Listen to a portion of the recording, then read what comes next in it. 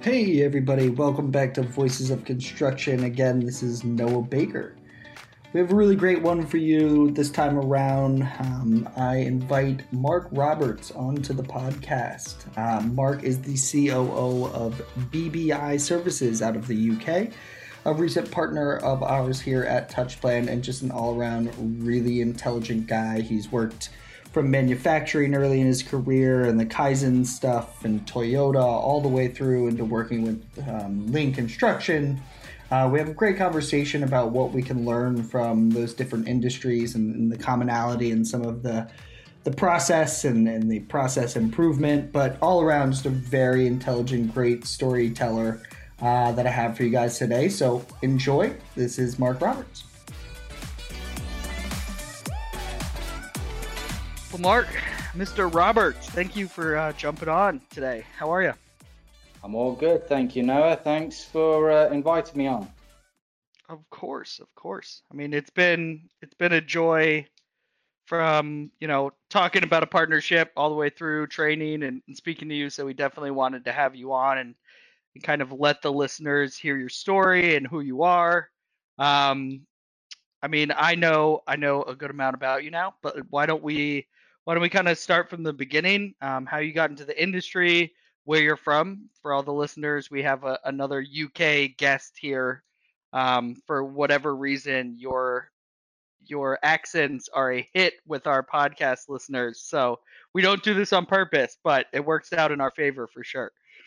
Okay, no worries. Yeah, okay, so just a bit of a backdrop of who I am. So, well, I head up I'm the Chief Operations Officer for a company called BBI Services, who we work all across the construction sector and the built environment, helping teams ultimately achieve the art of the possible and see where they can deliver exactly what their customers want with a minimal amount of effort and frustration. That's the way I like to look at it. And so that's where I am kind of today. How did I get to that position? Well, I'd say it's got to be touching, it's kind of scary now when you think about it. It's got to be touching nearly 30 years ago. I actually started out in first tier automotive suppliers, predominantly serving and building component parts, fuel tanks, pedal boxes, handbrake mechanisms, all kinds of componentry for companies like Toyota, Honda, Nissan, Jaguar Land Rover, all kinds of premium or well-known automotive brands. And I actually started out as a tool maker. So I was making the press tools that used to bang out fuel tanks and pedal boxes and bang out all the presses. And I guess I just used to knuckle down with my apprenticeship. I got really, I was quite keen and got into it, and managed to complete my apprenticeship a year early. And it got me sort of identified within the senior leadership team, and they thought, oh, maybe this lad could be useful. And instead of appointing me as a tool maker, a qualified tool maker, they set me on as a Kaizen engineer. And I had no clue what Kaizen actually meant at the time. It was all kind of new. And so it was a continuous improvement engineer. And from there, I was then seconded onto a 2-year program working with the Toyota supply development engineers, going across lots of strategic Toyota suppliers and rolling out different parts of what was called the TPS system back then. There was no Lean references. It was all TPS, Toyota Production System. And I remember kind of those years ago, and some of the things that these Toyota guys were training us to do and deploy. In all honesty, over the 2 years, I was thinking, well, all this just seems like common sense. And I was quite, if I'm honest, kind of disappointed at the back of that kind of 2 year, because I honestly thought, well, I hadn't really learned anything. It just seems obvious what we were doing. And it wasn't until I was pinched and poached and asked to go and work for another company from a director that escaped the company that I worked with, and he wanted me to head up his manufacturing engineering team. And I walked around the assembly lines and I was thinking, hang on a minute, why are these guys batch building here? And I looked at another production line. I'm like, well, how come they haven't got error proofing systems here? And why is there no work balance thinking here, or any high junker systems or Kanban set up? And then I started to realize, well, maybe I did learn something from these Toyota boys. And it was the thing, well, all this common sense, and it was my first really appreciation that common sense isn't necessarily common practice. And kind of, so that was kind of my sort of almost grounding really in kind of manufacturing and in essence kind of lean ways of working. Since those days, I've worked for a number of different companies, different sectors, had the luxury to kind of absorb knowledge and tackle challenges in very different kind of environments. So from steel making, I used to have a senior management role in Tata Steel, and also a global role in Dell, working all across EMEA and out in Austin, Texas, which was great, looking at global supply chains and acquisition processes, and looking at all the good stuff that Dell was doing from a customer-centric perspective, which was kind of great. And then from there, worked back into the NHS in the UK, looking to improve all the back office processes throughout the UK and offshore in India, getting teams collaborating and working and connecting efficiently and effectively, and then also looking at improving patient pathways. And no matter what sector I've actually worked in, it always comes back to the same issues. And it's how do you get, fundamentally, how do you get teams working together to free up time and work on their processes, pulling in the knowledge and the capability that they have, making sure that that is really kind of brought to the surface. And in essence, it sounds cheesy, but just getting the groove to improve.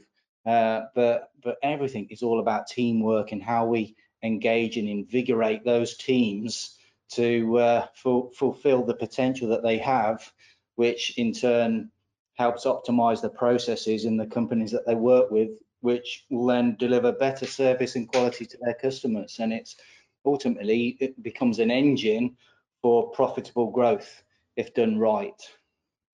So that's probably a long spiel there, Noah, but yeah, that is in essence the background. No, that's perfect.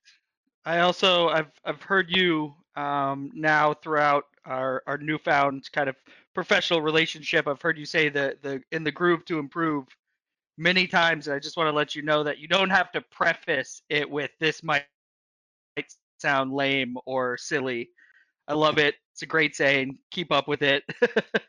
But one thing you mentioned and really resonates with me is, and I had a very similar experience coming into construction, is like that common sense effect, right? It's like this is how we do everything, right? If we're walking to work, we're taking the shortest route. We know how to make this the most efficient we possibly can, right? We know how to do this, and I would love to just hear kind of your experience, because mine in turn was pretty mind blowing, to tell you the truth. When I'm looking at $500 million data centers prior to getting into this industry, and then I'm looking at high rises and the Boston skyline and New York City and all of these buildings, I guess, 10, 15 years ago when I was thinking about it, it's like, this must be really dialed in, right? This must be so technology savvy, so plan process savvy, because like, look at what they're doing. And I was pretty blown away by the some of the archaic and lack of efficient processes that I came upon. Was that kind of, because we both got into a place where we learned that kind of lean or TPS system right away. So then we got to look on the industry in the eyes of already knowing that, instead of going into kind of a command and control process or whatever without knowing that, and then learning lean or something like that. So what was your experience kind of moving those from those two jobs? And was it like, what are these people doing, or how does this even produce any financial income or ROI? Kind of talk me through that. Yeah, absolutely. Well, I guess when I go and have a look at any kind of process and everything, my sort of natural default sort of thinking is trying to understand, well, what's the current best way? So when I talk to people, I'll ask them, well, what is the current best way of actually doing that process? And they're like, well, this is the way that we do it. Yeah, but is that the current best way of doing it? And to identify that current best way, it needs, if you've got more, so going back to my steel making kind of background, we had it was a 5-shift operation, and unless you actually sat on each shift and understood what they did, which is what I did do, you started to bubble up and actually see that actually there's little gems and little nuggets that you could steal from each of the shifts that they do well, but they do different things well. So when you start to pull those kind of current nuggets together and flesh that out as the way of working, you then have the current best way of working, the combined goodness and best practices that's currently available, all pulled together to form the standard process. And current is important because it's never, as opposed to a lot of things in construction where they're cemented in place, the current practices should only be the current best way. They're not cemented in. We need to kind of continually change, advance, and improve. But yeah, so when just talking in that language and saying, well, so what's the current best way? It was quite evident that there was no appreciation, certainly on the sites I worked with, of what that current best way was. And there was even a focus on almost, I'd say, like the old school time and motion type activity. So for example, in order to improve a construction process out on site, let's say it's putting up the steel work, there would be a focus all on getting these steel workers to put up the bits of steel faster. And what became evident to me is when you actually look at the guys working on site, 9 times out of 10, when they're actually doing that value added work, as I kind of call it, and putting up those bits of steel, the guys are actually pretty productive and they know what they're doing, and it kind of works pretty well. It's all the things in the construction sphere, it's all the things typically that eat time and take time out of the programs and cause all the delays, are all the reasons why these guys can't put up steel in that example on, let's say, if we plan to put up 2 girders at 9 o'clock tomorrow, and then you turn up 9 o'clock tomorrow, and inevitably what will happen is you can pretty much guarantee that those girders won't be getting put up. And it's not because the guys aren't productive in terms of how they put up steel, it's because there's a raft of things that have prevented them putting up that steel in the first place, all these make ready needs. So is the area actually available? Have they got all the documentation that they need? Is the design all where it needs to be? And when people kind of plan these big projects, they're quite good, I'd say, at planning the activity and what needs to happen, but they don't necessarily plan those make ready needs to ensure all the ducks are lined up for those activities to actually happen. And that's where the opportunity is, as I tend to see it, really. I don't know. Yeah, How's that stack up? I mean, no worries. So I really like the approach, and we've spoken before about coming in and teaching them and allowing them to solve their own problems when you leave, right? And having that approach, and the idea that in some sense the solution is there, but in bits and pieces all over the site, right? All over the process, all over the program. Some people do this well, some people do that well, and I found that when talking to someone about, say, touch plan, short-term planning, if you get them to explain their process in detail and multiple people within that project to explain what they do, maybe not using the lean jargon or using all of the terminology that you and I use on a daily basis, but the principles are there, the ideology is there, and in some sense they put that into motion. Not always, right? It's not always there, but that kind of collection of all those bits and pieces really create a great process. And I think it's interesting because I think a lot of people believe adapting and adopting a process like lean or like collaborative planning or whatever it may be is a completely different change from what they've done in the past, but really it's that collection of great process throughout the entire program and collaborating on those things, right? And I would just kind of gonna pick your brain a little about your approach in coming into a project where your main goal is when you leave they can fix their own problems, right? They can come in and they can adapt what you've taught them, what they already know, and collaborate on those. So, and fix a lot of past consulting efforts or fixing mistakes that have happened in the past. But tell me a little about your approach coming into a project, what you typically see, and how it may not be just radically different than what everyone thinks they're doing, right? It's like, oh, Mark's going to come in and everything's going to completely flip upside down, which is not necessarily the case in your experience or mine, correct? Yeah, correct. I guess it's the difference between what we don't want to be doing is flying in like some kind of crazed superhero and doing to people and then sort of boosting productivity or performance and then kind of jumping onto another project, and then as soon as you disappear things kind of inevitably kind of revert back, and the weeds kind of grow back.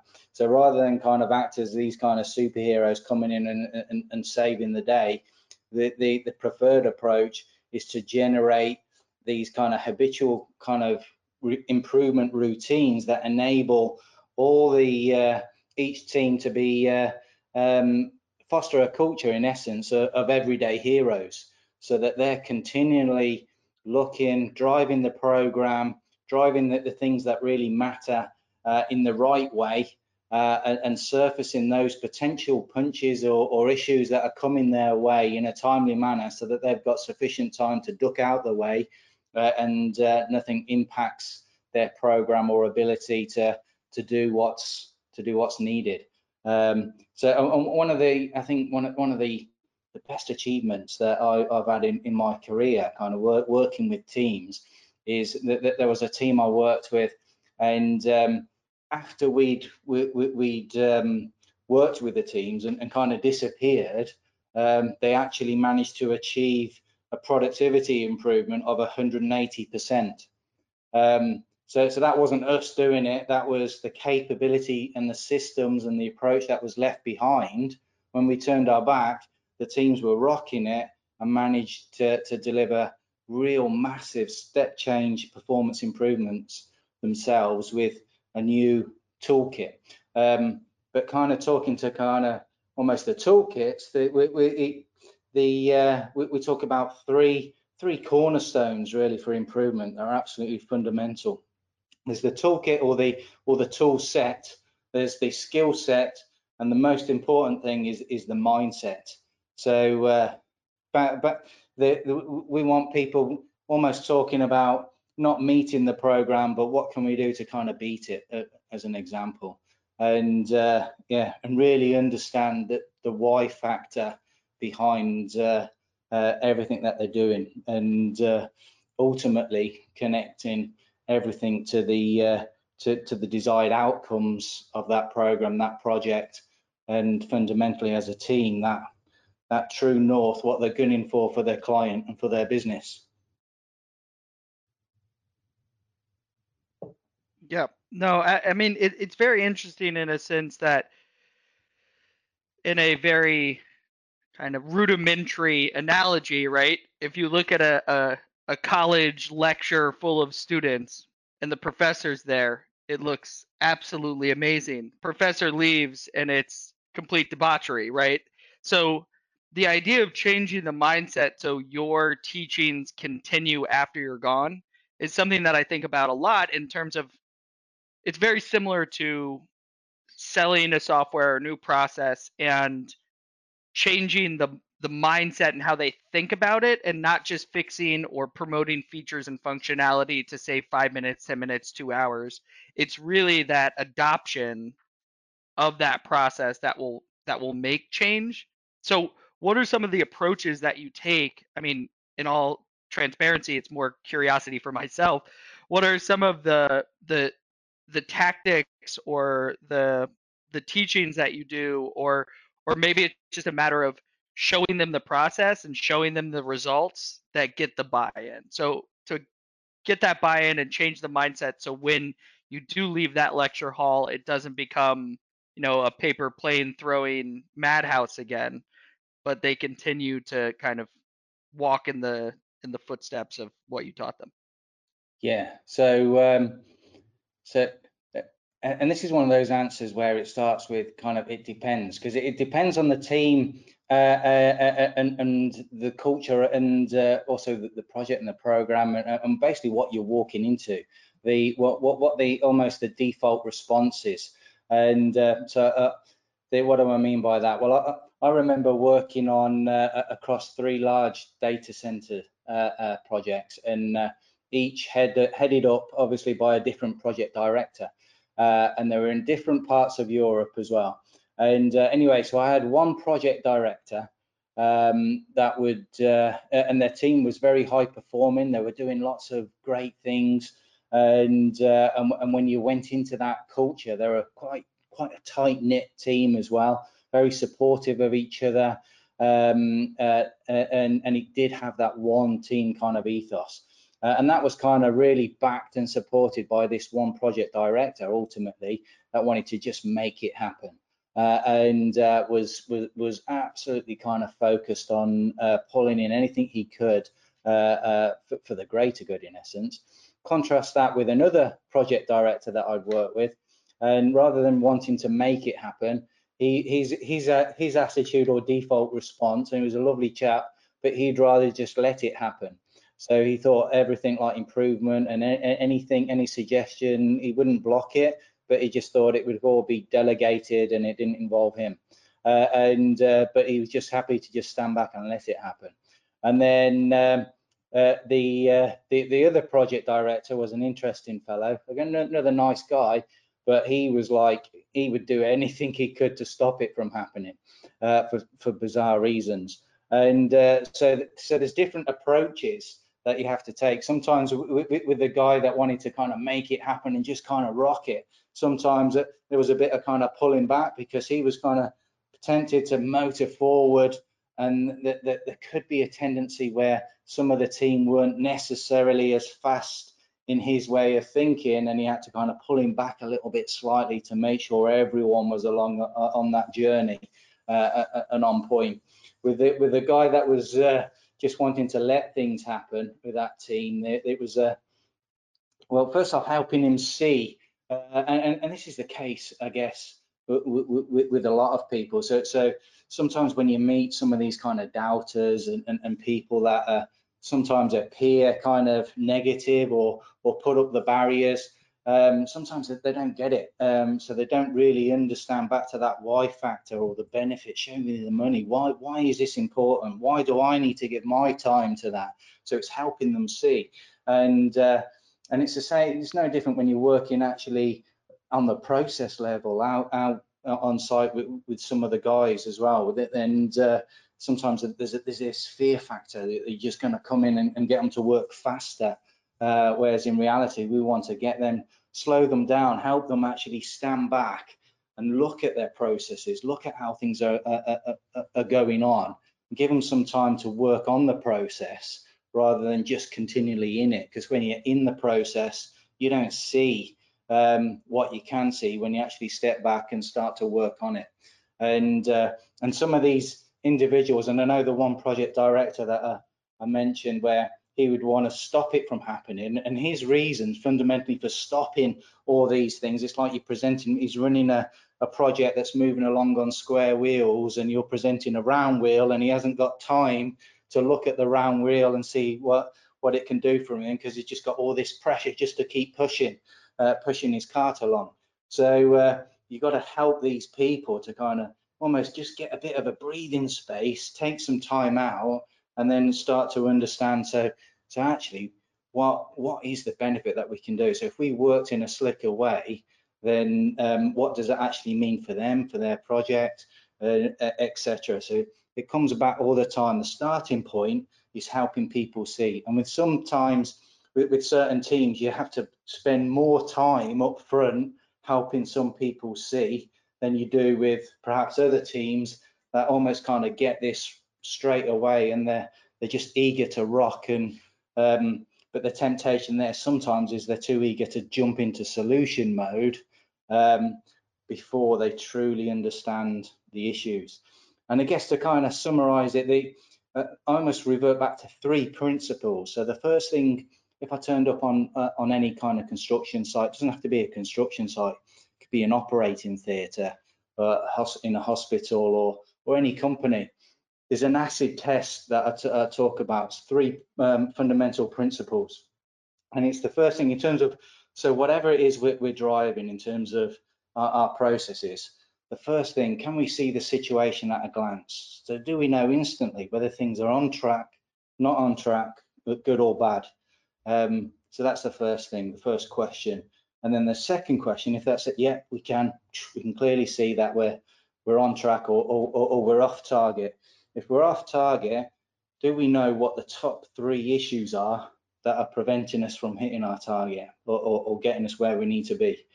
And then on the back of that, are our people at the lowest possible level that have got authority and ability to make improvement and take action on that metric, whatever it might be?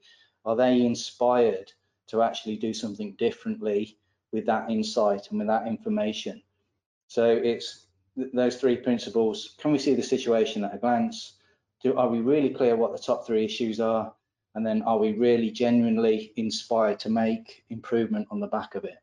So that's my acid test, and that's worked for me throughout my career. I remember kind of turning up on one construction site, and a project director said, was basically like, who are you? I haven't got any money, any funding, I can't afford you. The kind of basically, you're okay to the end of the week, and then I want you disappeared. I remember asking that fella those 3 questions. Well, hey, can you just answer these 3 points? Can we see the situation at a glance on the project, on the program? Where are we? Are we on track, not on track? What are the top 3 issues that are impacting us? And are you confident that your boys and girls are doing the right things to mitigate those issues and stop them biting you kind of next week? And ideally, the other bit is, can we see each of those 3 things within 30 seconds of walking in a room, looking at a bit of software and or whatever it may be? And he said, he kind of replied with those on the back of me, putting in that little challenge, saying, yeah, great questions. He goes, I can't answer any of them just a minute. Stick around and help me get that in place. And I think I was supporting him 18 months later, not just doing that, but working in other parts of that program and helping them drive betterment. But yeah, so it comes back to that principle kind of focus, rather than jumping into kind of tools and techniques and all these kind of buzzwords, and want to avoid all this Japanese terminology, all that kind of stuff, and just helping people understand and see where they can improve and why it's important. Yeah, no, absolutely. I mean, those working in technology sales for years, it's amazing how I think a lot of people would assume that the hardest question for them, what are the top 3 issues, Yeah. right? Because they haven't tracked it. But it's amazing to see how many people can't answer that first question. It's like, do you even know what's going on? Can you see the situation at a glance? And do you know how late, or if you're late, or if you're pacing to a or an early finish, a late finish?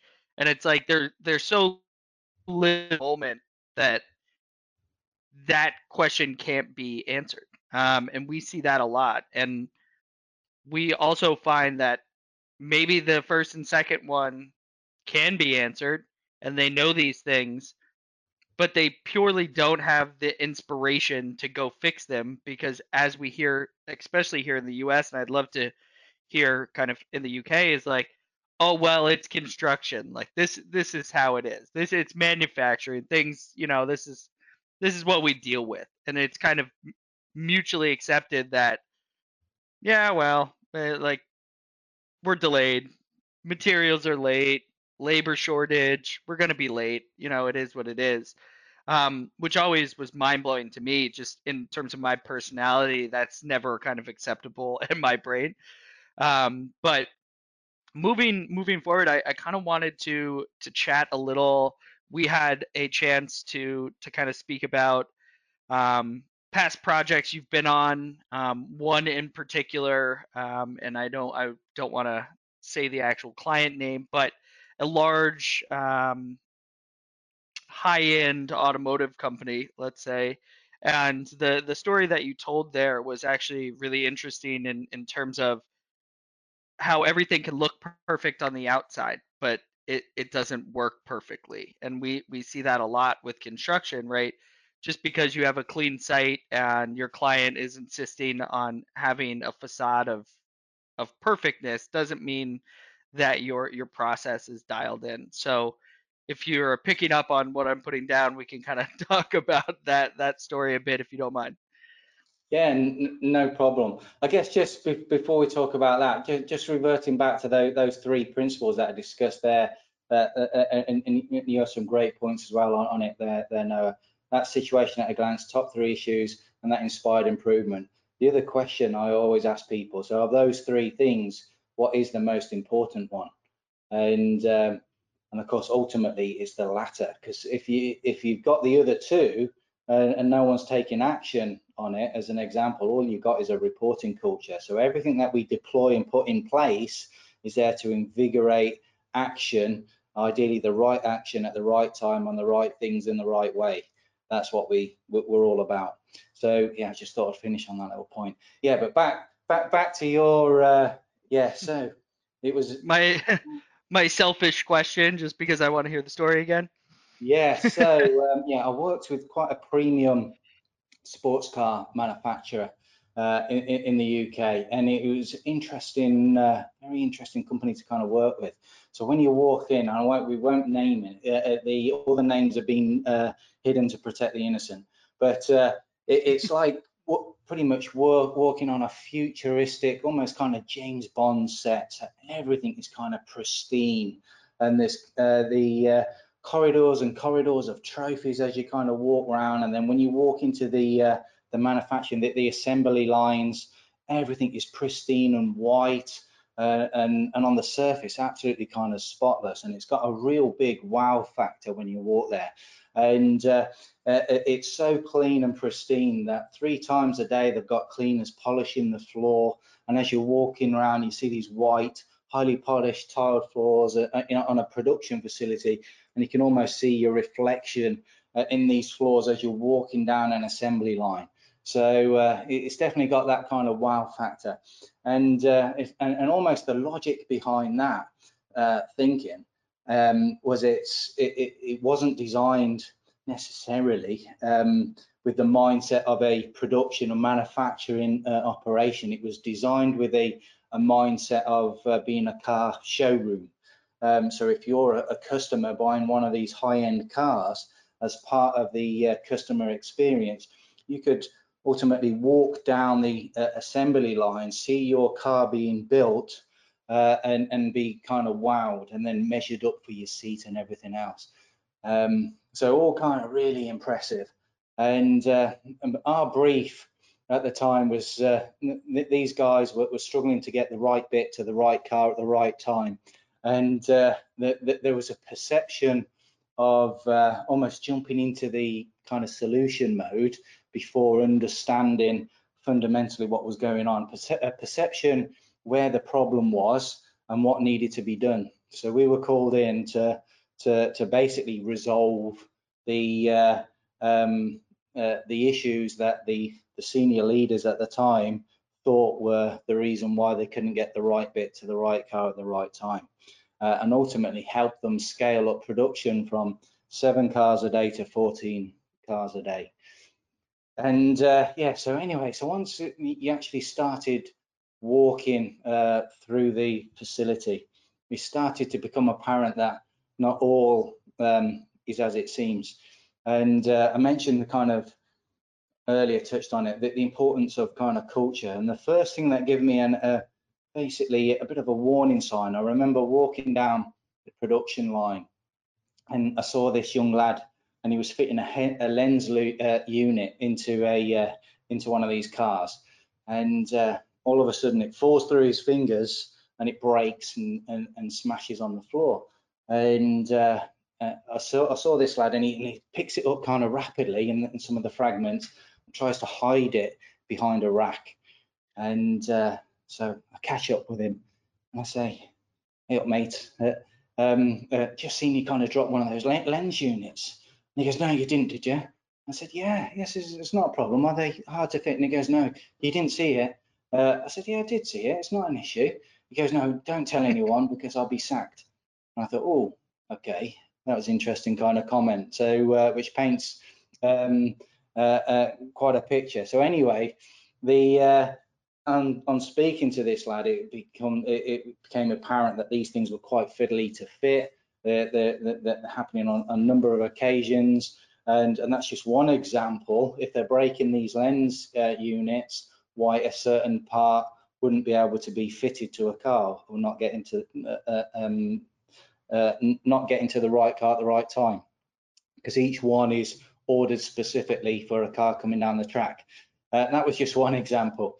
And then once we started to go through it, there was a number of these types of things surfacing, and it got to a point where the almost kind of presenting back some of the findings to the senior leadership team. It was I guess there's a way of kind of massaging the message, but it wasn't well received because it was almost taken as an insult to the company, and there was a raft of other things. All of them could be fixed, all the issues, but nevertheless they were there. And it just kind of goes to show as well, sometimes what you see on the surface isn't necessarily what's happening. It's not, sometimes it's what you don't see that is the key essence and the key kind of focus on, and almost the limitation towards progress. And this kind of goes back to you might have heard the term kind of theory of constraints. So there's a great book called The Goal, and a lot of people kind of the natural, when they're thinking about constraints, they think about constraints in the process. What are the key things that's constraining our ability to flow work to the customer and get the job done? And people naturally think of constraints as physical constraints, whereas in my experience working with teams and working with senior leaders in particularly, what I've found is actually the biggest constraint isn't necessarily out in the process, it's the constraint in some people's thinking, in some people's mindsets. And that's the first thing that we need to kind of help them break free of in order to then really make genuine progress, if that makes sense. No, yeah, absolutely. I mean, I want to look back on the idea that senior leadership kind of took it as an insult to the brand, to the company, to their kind of history or whatever, just us knowing who we're talking about, in the sense that what are some of the approaches that you take? Yeah. So if I just got kind of touch back on that, so there's yes, a number of things sales tactic. ultimately. Go ahead. There was a number of things ultimately that we kind of identified. That one particular example, the kind of fear factor. There was other examples. In order to get bonuses, they were pulling parts off of the cars to ensure that cars going through the last gate of the production line, the last inspection light, could kind of go through, which is starving a car further down, and then fundamentally having discrepancies in bills of materials, which means that they weren't ordering the right bits at the right time. So there was a raft of things kind of going on there, but all of it kind of fixable and kind of doable, providing that they're initially kind of accepted. And so anyway, coming back to kind of presenting some of these kind of findings, the knee-jerk reaction was, how dare you insult my company? I don't insult you for not wearing a tie. As an that was a comment coming back, which is quite interesting. But so how do you deal with that? Sometimes you've got to leave people to they say, look, and we offered the time, well, let's kind of have a walk the process. I'm not just kind of showing you a glossy report here and fabricating stuff. The evidence is out there. We can walk it, we can see it. There was a reluctance at the time to kind of do that. And sometimes with those individuals, you just have to kind of say, okay, it's probably a shock to the system. Probably a lack of appreciation. Sometimes when you walk through, and sometimes it is easier I'd say as a consultant as well. When you're working with teams, some people are fearful and sometimes unjustly of kind of senior leadership. They just kind of feel intimidated, so they don't tend to open up and feel comfortable, even if that guy is actually quite an approachable guy, surfacing some of the things that they would surface to us. So yeah, sometimes with those individuals that are almost in that shock and denial, you need to give them a bit of space, a little breathing space, and give them some time to actually reflect on things, maybe walk it themselves, see themselves, and then come to a condition of acceptance, and then almost pull that we would say hand on or cord for support to then acknowledge and say, yeah, you were right. What can we do to kind of fix this? In rare cases, it sometimes fundamentally it comes back to they holding up a mirror to some of the senior leadership. So where we've been asked, can you go down and fix these people kind of things? They're not doing this, and this is broken, and it's all them and fix them. They don't necessarily understand that the reason why they're operating in a certain way is ultimately a reflection of a style that's being portrayed from the very top. So sometimes it comes back to holding up that mirror to some of these senior boys and girls and helping them see the reflection in it, but then giving them confidence that, look, it's within our grasp to kind of change what we see there, and we can do it, and it's not going to be too hard. The first thing is just accepting that at the minute it's looking pretty ugly, but we can look pretty in a few weeks. And there's a balance that I find too in those conversations where there has to be some level of making them feel a bit uncomfortable about what's going on to see the reason to fix it. But I had a great sales trainer that always said, you can't just storm into a conference room and call someone's baby ugly, right? No, so you need you have to, right, and understand and take that consultative approach. But it was interesting to me, and the reason I asked the question is like that's that first level of buy-in that we talk about to change that mindset, because it all trickles down, and the approach may be different with kind of the level of personnel or persona at the company, but the idea is the same, where the tools and skill sets can be improved, but without that mindset change and that inspiration to change on all levels, it never is going to really work out.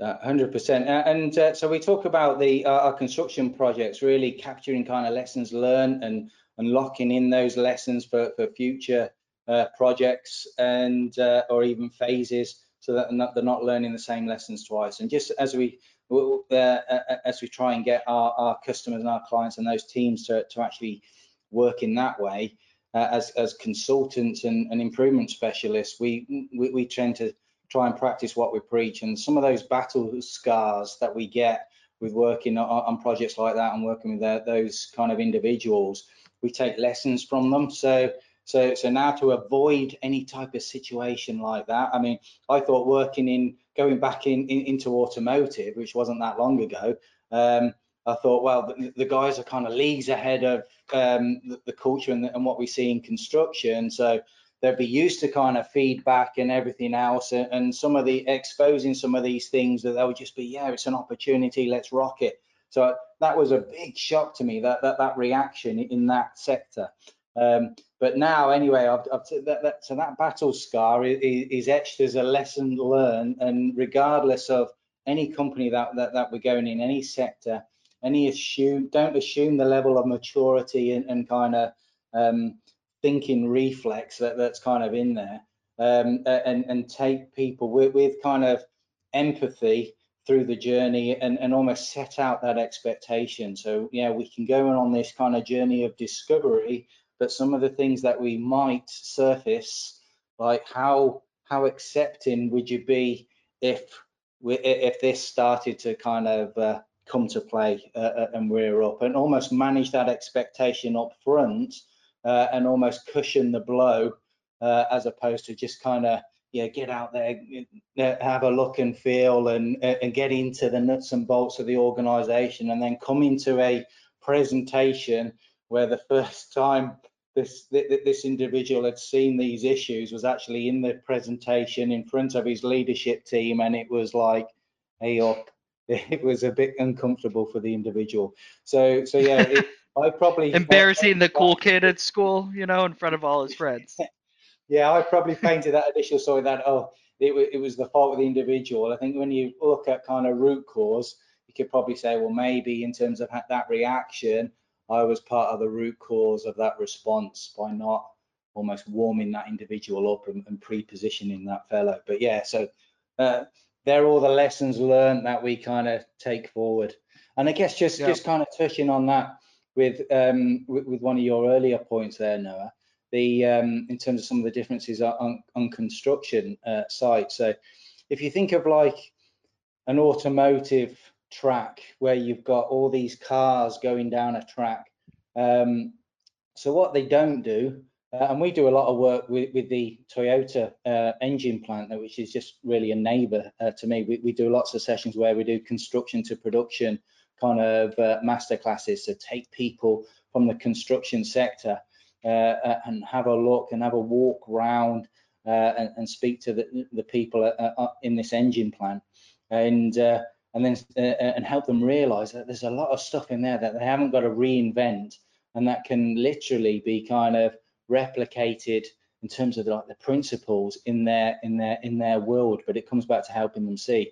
But yeah, where I was going, if you think of construction and construction projects, and then think of a project as almost like a car going down a track, what we tend to find in construction is these organizations, these big kind of tier one primary contractors are almost trying to look at each individual car in its isolation and do lean things on an individual car, as opposed to get all cars that are rocking through their production line, all projects working in a consistent lean way of working that's reflective of the current best way, if that makes sense. No, absolutely. I think the idea of that culture change too, on an enterprise basis, is exactly what you're talking about, where it's, I see, and this was actually a perfect kind of point to bring up, because it was something I was going to ask you, is I, in my experience, I've seen a lot of the best companies here in the States. If you talked about the story of all the different directors having different opinions about your actions, the process, And I've seen the most productive companies here in the US. If I ask any project executive, whether they're residential, whether they're technology, whatever it may be, they will have the same answers and they're on the same train, right? And they're not leaving different trains at different times to different stations. And that is such a hard thing to achieve. And in the culture of construction, at least here in the United States, it's the individuality is really the value of that person, right? It's like I do this way and that's what makes me so successful and that's my value, my professional worth to this company because I know how to do it that way, right? And that knowledge share is not necessarily there. And I think that's why we see that culture of like the data collectors, where we can collect all the data about each person's process, but if we start looking at it and adjusting because of it, we're all going to be homogenous and doing the same thing, which in our eyes is a great thing. But in that kind of professional worth idea or mentality, it's not so good because now I'm just as important as everyone else. Do you see that as kind of some of the pushback from whether it's your superintendents, your project managers, that internal knowledge and their way of doing things is why they're successful and therefore they are resistant to change? Yeah, absolutely. That and compounded by the fact that, to be honest, all these construction projects, everyone thinks that there's almost this mindset in construction that I tend to see, or it tends to resonate to me. And it's this fundamental feeling that each project is different, each construction project. Yeah, every project I go on, for example, they're continually impacted by kind of late designs and RFIs, and every single one is the same. They always kind of moan about design. And when you look at and just take that's one specific thing, yeah, so I appreciate that building something like the likes of a Shard is different from a standard resi block or a big data center. They're very different beasts, but each of those projects were all impacted by late designs and RFIs and stuff. So if you take, well, fundamentally the design process, yeah, I appreciate the actual design nuances and intricacies are different, but the actual process, why shouldn't it be a standard process based and informed on best practice? Why aren't they using, as an example, collaborative planning ways of working on their design process? So most construction programs are now driven to some degree by a collaborative planning, last planner type approach, but then they've got a procurement program and a design program, and pretty much more often than not, those two definitely aren't driven in the same way, let alone aligned to that optimized construction program. So things like that are typically driven by this kind of almost reflex in construction that each program, each project is different.